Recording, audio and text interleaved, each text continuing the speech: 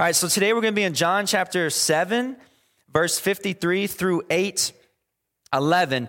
But before we get there, I feel like we're still not, I feel like our bones are not greased up. So if you could just be a little goofy with me for a minute, because I feel like we got to loosen up a little bit. Can you look to somebody and just like wave your hand really fast? Like, don't hit the person next to you, but just wave it really, really, really fast. Hello, how you doing? Good. All right, hello, live stream people. Good to see you. Okay, so today we're going to look at a passage where you may be looking in your Bible and saying, Chet, why does this little notation say not in the earliest manuscripts? So we're going to talk about that today.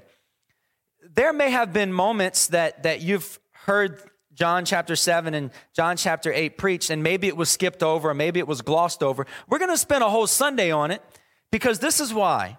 It is so important that we as Christians get into the deep issues of the text, so we are better prepared as Christians to not only defend the Bible, but believe it ourselves. All right, so we're going to get into it today. It's going to be good. God's word holds truth and power now, just like it did in the Old Testament and the early church. God's word transcends generations, most definitely. So I'm going to be as clear as I can be with you today. We're going over a section of scripture that you probably have questions about, and I intend to answer them. But first, let's be reminded of what God's word is and how it impacts us. Hebrews chapter 4, verse 12. For the word of God is living and effective and sharper than any double-edged sword, penetrating as far as the separation of soul and spirit, joints and marrow. It is able to judge the thoughts and intentions of the heart. Psalm 119, 105. Your word is a lamp for my feet and a light on my path.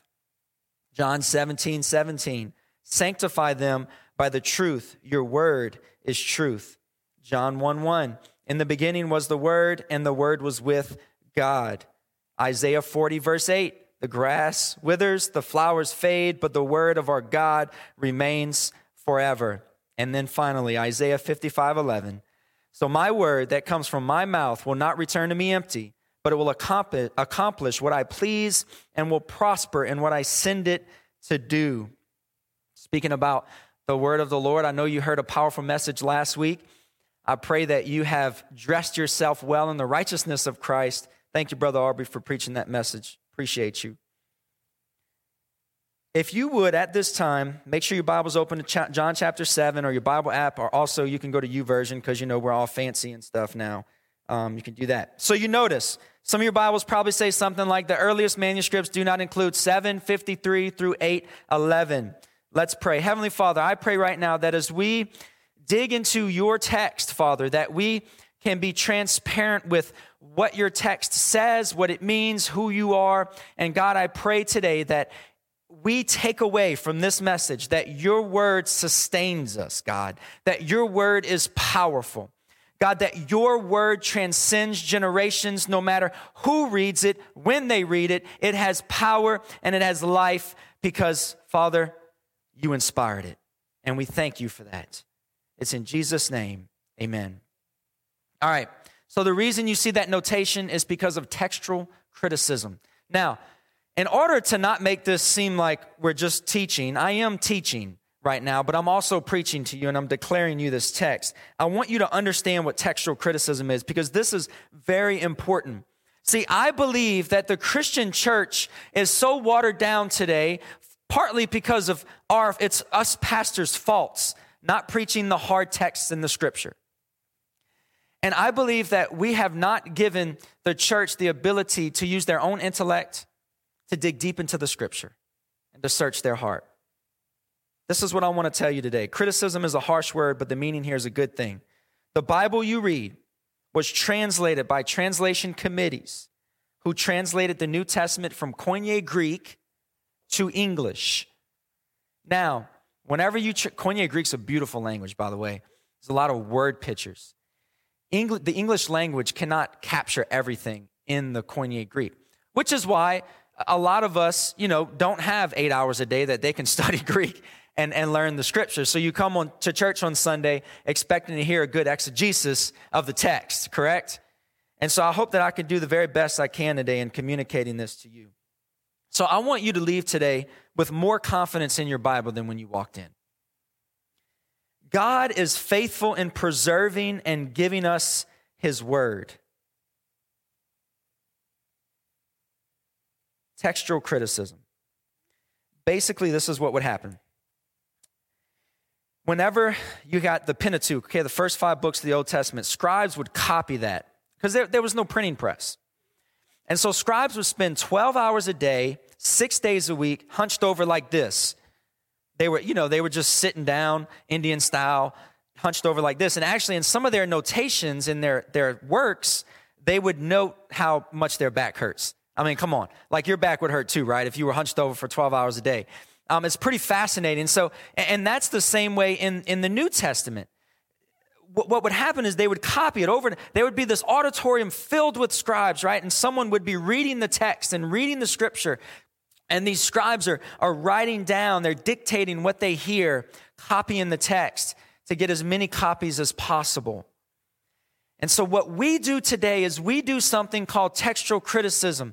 We have the Word of God, and the way this Word of God came to be as a one cohesive book is because we have very trusted scholarly men and women who study the text and decide, because look, it's a task, y'all.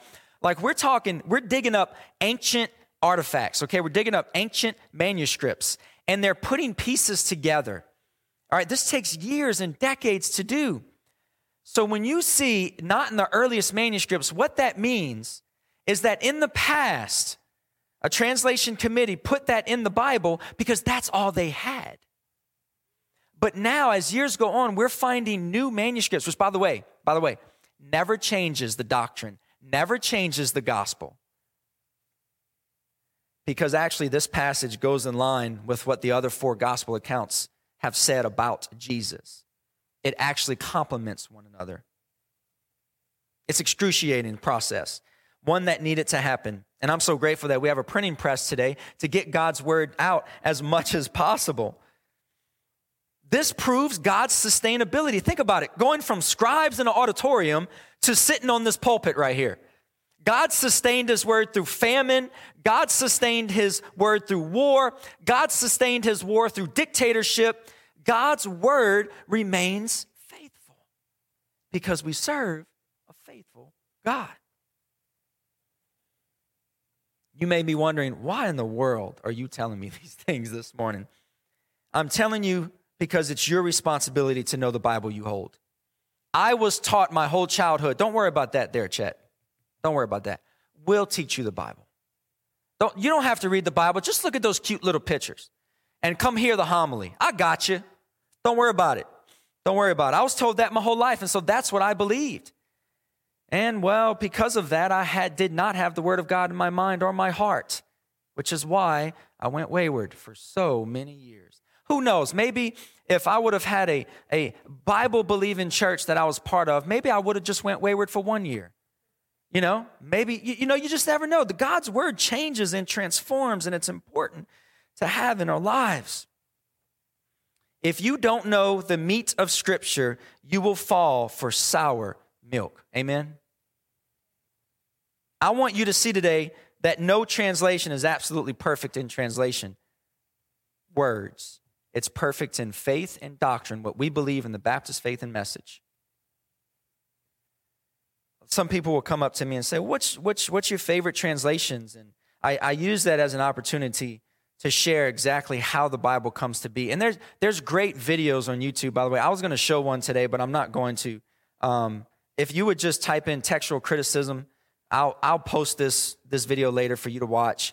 It just goes through the whole process of how we get where we are today with textual criticism. And it's really good stuff. But check this out. God's word is infallible and inerrant. Okay, so what in the world are those words, right? Infallible means incapable of making mistakes. Incapable of making mistakes. Inerrant means incapable of being wrong. Faith and practice. We believe this in the Baptist Faith and Message 2000. Now, the Baptist Faith and Message is not some creed that we recite in church. The Baptist Faith and Message is a cohesive agreement that this is what we believe, and this is why. Because it's important. Hey, by the way, you know why we're in the mess we're in as a church? Because people don't know the Bible. I mean, hey, look, the point is if you just type in like modern preacher on YouTube, or you check out all the cool modern churches and you listen to, they pull one scripture and then preach about their book that they wrote. Or they share a bunch of really cool stories and say, oh, this relates to 2 Corinthians 5:2. That's not what we are to do. We are to dig into the Word of God. And as pastors, as preachers, I am to point you to the Word of God. This is your responsibility as a Christian, as a believer in Jesus. Joseph D. Woodall said this in the Baptist Faith and Message, quote, endorsing inerrancy, however, gives Scripture, rather than its reader, the final authoritative word. In other words, even with humans, nothing can be perfect, but with God's word, it can, according to faith and practice. This proves God's word to be divine, perfect, true, and holy. Now, by the way, the translation committees, even those who translated the KJV, are human. The scribes who copied hundreds of copies are human. However, God kept his word intact. God kept his word intact. That should give us hope and security in who our God is and how powerful he is and how almighty he is. Because he transcends generations. He's the same God today as he was yesterday. That should bring you hope. Now, if you are doubting the reliability of your Bible right now, you are not hearing me. These words have been preserved. God sustains it. God is the author of it. God will keep his promises in it. Are there verb changes? Are what found to be added words? Yes. But the meaning of the text never changes. How about that? The meaning of the text is the same. So whether you're reading the ESV or the NASB or the KJV or the New King James Version, the meaning will be the same. I will argue, though, if you're reading a newer version of the NIV, let's talk, because they do some really weird things, okay? I don't promote that Bible. These are the top 4 translations. I just want to throw this out there that I use, that I've found to be textually solid. The NASB, the CSB, the ESV, and the NLT. Sometimes we just need some more modern language. I have a habit of, when I read through the scripture, that especially if it's like the CSB or the NASB or a more literal translation, when I read a passage, I'm okay, I can break that up into point 1, point 2. But when I'm just doing my quiet time, I just want to be able to read. So a lot of times I'll read the NLT because it's just easy to read, and it works. All right, John 7:53. Everybody get your Bibles open. We're going to dig right in. I will preach this passage today because this message of Jesus' love and mercy for sinners is consistent with the other 4 gospel accounts, okay? However, this is not in the earliest manuscripts that we've found, which is such an interesting study, guys. It really is. Once you really start understanding textual criticism, you start to see, wow, God really is in this thing. It's amazing. Then each one went to his house, but Jesus went to the Mount of Olives. Verse 2 in chapter 8. At dawn, he went to the temple again, and all the people were coming to him. He sat down and began to teach them. Then the scribes and the Pharisees brought a woman caught in adultery, making her stand in the center. Teacher, they said to him, this woman was caught in the act of committing adultery. And the law of Moses commands us to stone such women. So what do you say? They asked this to trap him in order that they might have evidence to accuse him. Jesus stooped down and started writing on the ground with his finger. When they persisted in questioning him, he stood up and said to them, the one without sin among you should be the first to throw a stone at her. Then he stooped down again and continued writing on the ground. When they heard this, they left one by one, starting with the older men. Only he was left with the woman in the center. When Jesus stood up, he said to her, woman, where are they? Has no one condemned you? No one, Lord, she answered. Neither do I condemn you, said Jesus. Go, and from now on, do not sin anymore. Truth number 1. Those who harbor sin in their hearts are the quickest to point out the sin in others. Amen. Right? Those who harbor sin in their hearts are the quickest to point out sin in others. That's the litmus test, friends. If you meet someone and all they do is point out fault in others, There's some dark, grievous things going on in their heart. So you pray for them and you have compassion on them. See, you can bet your bottom dollar, that's the truth. I've seen it 125% of the time. But what do we do with such people? Well, there's a couple of things. The first thing you can do is confront them if they're a close friend and ask them if there's anything you can do to help them. Because there's obviously some pain going on in their heart, some anger or hatred. The next thing you could do is ask a question. Have you talked to that person about it? And of course, if all else fails and you are highly uncomfortable, you just change the subject. We've all been there. We know what it's like, especially in the workplace. I find those are can be some of the most, the best gospel conversations, but at the same time can be the hardest to kind of get sucked into those bad conversations, talking about other people or whatever it is. And sometimes it's hard to just step out and say, hey, is there anything I can do for you? Are you okay? Can I pray for you? Truth number 2, Jesus shows mercy to the worst of who we are. No matter what you've done or who you are, Jesus will forgive you if you believe and obey. Wow. So wait a minute. Are you telling me, preacher, like if I commit murder or if I steal from my family or if I lied to my mommy and daddy, like Jesus can't forgive me? That's exactly what I'm telling you. No matter what. I always hear it every time when I'm talking to someone. They'll say, well, I want to wait until I clean up a little bit and I'll go to church. I say, well, I'm glad I didn't believe that because I still ain't cleaned up. All right? It's taken a while, y'all. When I think of God's mercy, I think of this. I can vividly remember being awake in a shed with no flooring and only 3 walls. It was summertime in South Louisiana, so it was hot. It was just me and acquaintance, and we finished snorting all the cocaine about 5 a.m. Mind you, this wasn't our property. And after we were done, we went in the nearby cemetery and jumped in empty catacombs. Not sure why we did that. Not long after this, I sold everything I had for a 4-day high, only to find myself dreading days and looking forward to night because I can hide and get high. If God can take this wretched cocaine-snorting thief and turn him into a new creation, he can do for you. See, there's a problem today. Today, people say, well, I don't have a good testimony. Yes, you do. The pride in your heart is worse than snorting cocaine. Come on, y'all. The pride in our hearts is worse than snorting cocaine. If we claim to be a believer, yet we have hatred and anger and pride in our hearts, we blaspheme the name of Jesus, and it's worse than a lost person snorting cocaine. That's the truth. You may think, oh, I've attended church, I'm good, or I know good doctrine, I'm good, or I think I'm good because I help other people. Friends, pride is it's deep rooted in our hearts, and sometimes we need someone to tell us the truth to get it out.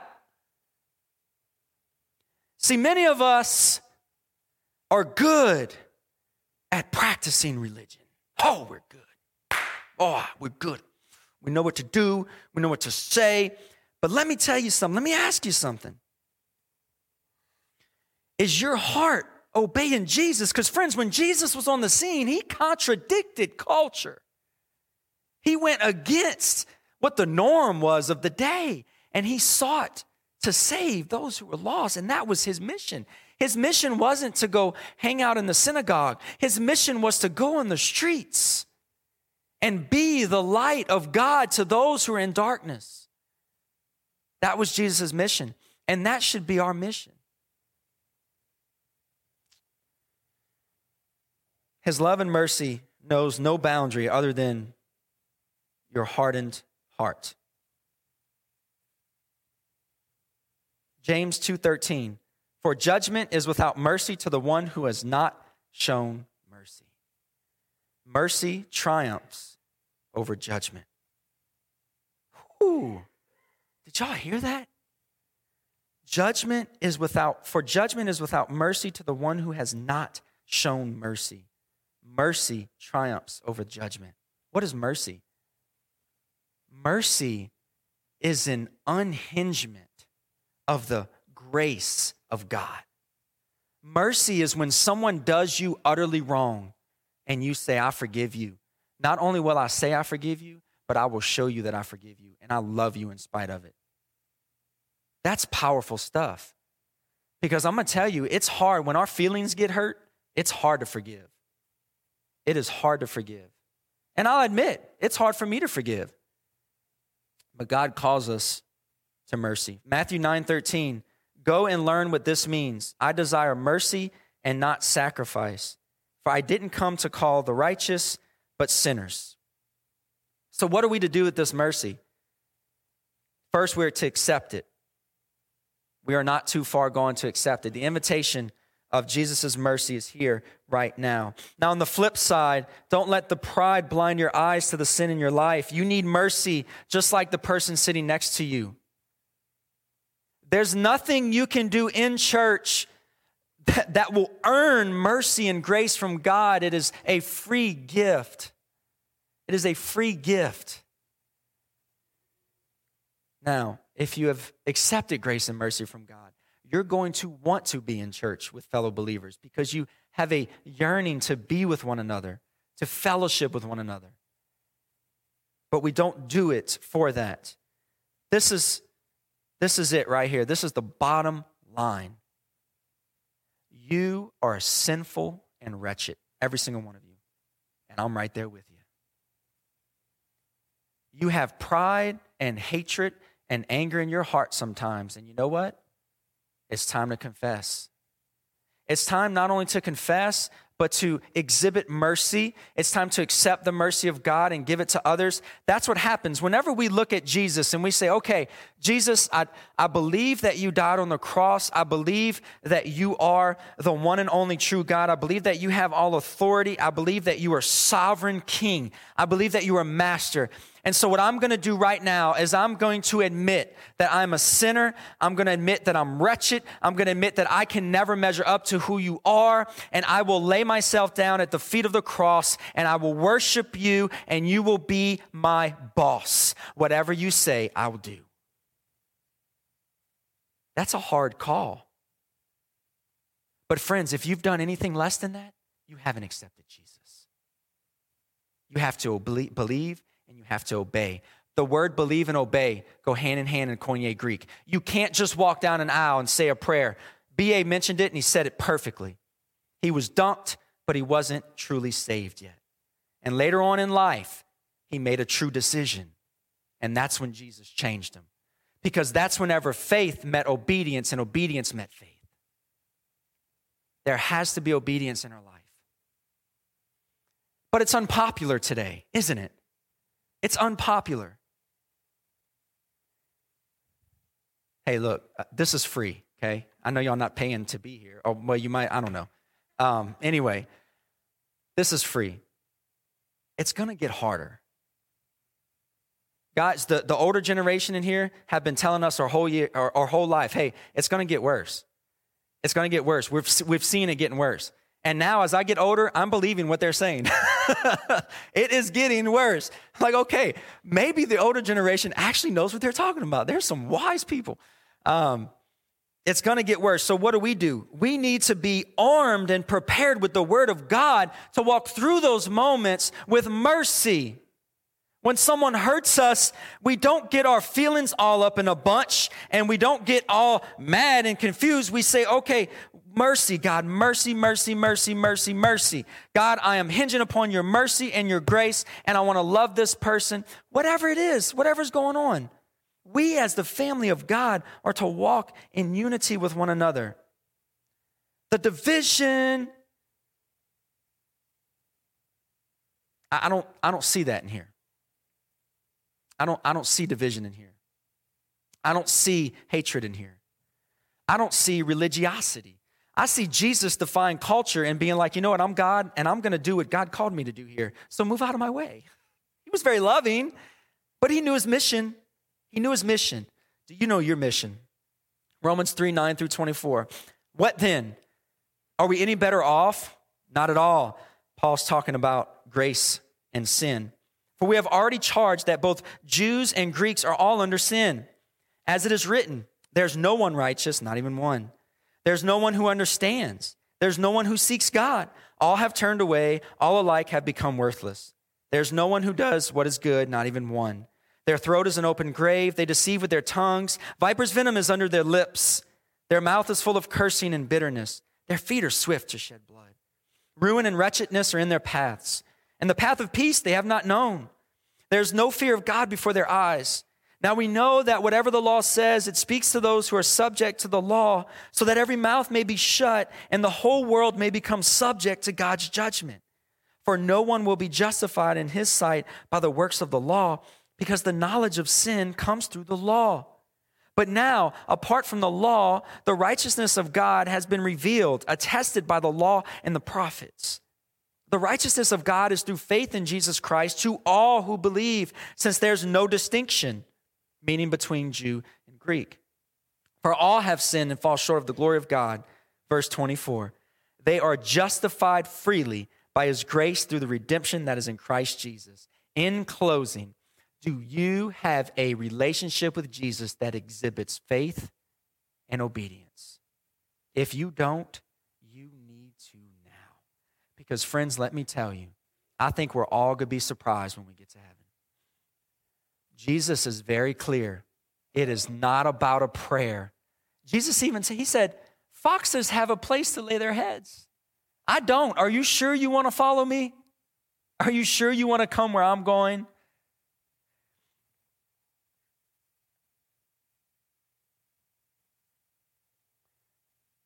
If you don't know the penalty of sin, you will not find need for a Savior.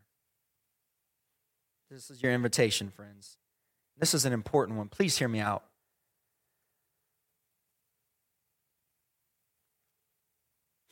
We expect lost people to act right whenever we sit in our churches and there's no ounce of repentance. Come on. The church of Jesus Christ should lead the way of repentance. The closer we get to Jesus, the more worthless we look. The more I grow closer to Jesus, the more wretched I am, and the more I have to depend upon God's power. It breaks my heart to see how just disgusting I am compared to God. Guys, there's nothing we can wear, there's nothing we can do to measure up to God. It has to be from Him. We can try to say all the right words and do all the right things, but it's never going to be enough. It's only through Jesus. That's how it's enough. He did all the work for us. But we have to believe and obey. And you may be saying, well, are you preaching a works-based salvation? No. When you look at the definition of believe, obedience is in that definition in the Greek. That's what I'm trying to tell you. So I beg you, friends, please seek Him. Heavenly Father, I thank you for your word. I thank you for who you are. God, I beg you right now, Father, that your Holy Spirit, Father, we cannot do this alone, God. We need you. Father, there is a need for regeneration in this church. There is a need of liveliness. There is a need of your grace and mercy. There is a need of repentance. Father, doing things is not enough, God, and I know you know that, and we need help. Father, please, I beg you, as the worthless sinner of a pastor that you placed here. I know, Father, we all think pastors are these perfect little people that stand up here, but we're not. We're men. And Father, I pray that you would just help us to understand what it means, Lord, to repent, to realize the pride in our hearts, and that we would just have a sweet surrender, Lord, that we can experience your mercy and your grace. Father, I pray if there's anyone in this room today that knows and sees the sin in their heart through the preaching of your word today, that they would respond in faith, Lord, in obedience to trust in you. Not to just say a prayer, but Father, that they would truly surrender themselves to you and walk through that in the act of baptism, and walk through that in the act of service, in the act of loving and giving. And Father, help us as a church to come back together, because this virus has really just stopped our fellowship. And God, I just pray from here on out Lord, that we can make a commitment to one another to walk in faith and to be who you've called us to be. It's in Jesus' name I pray.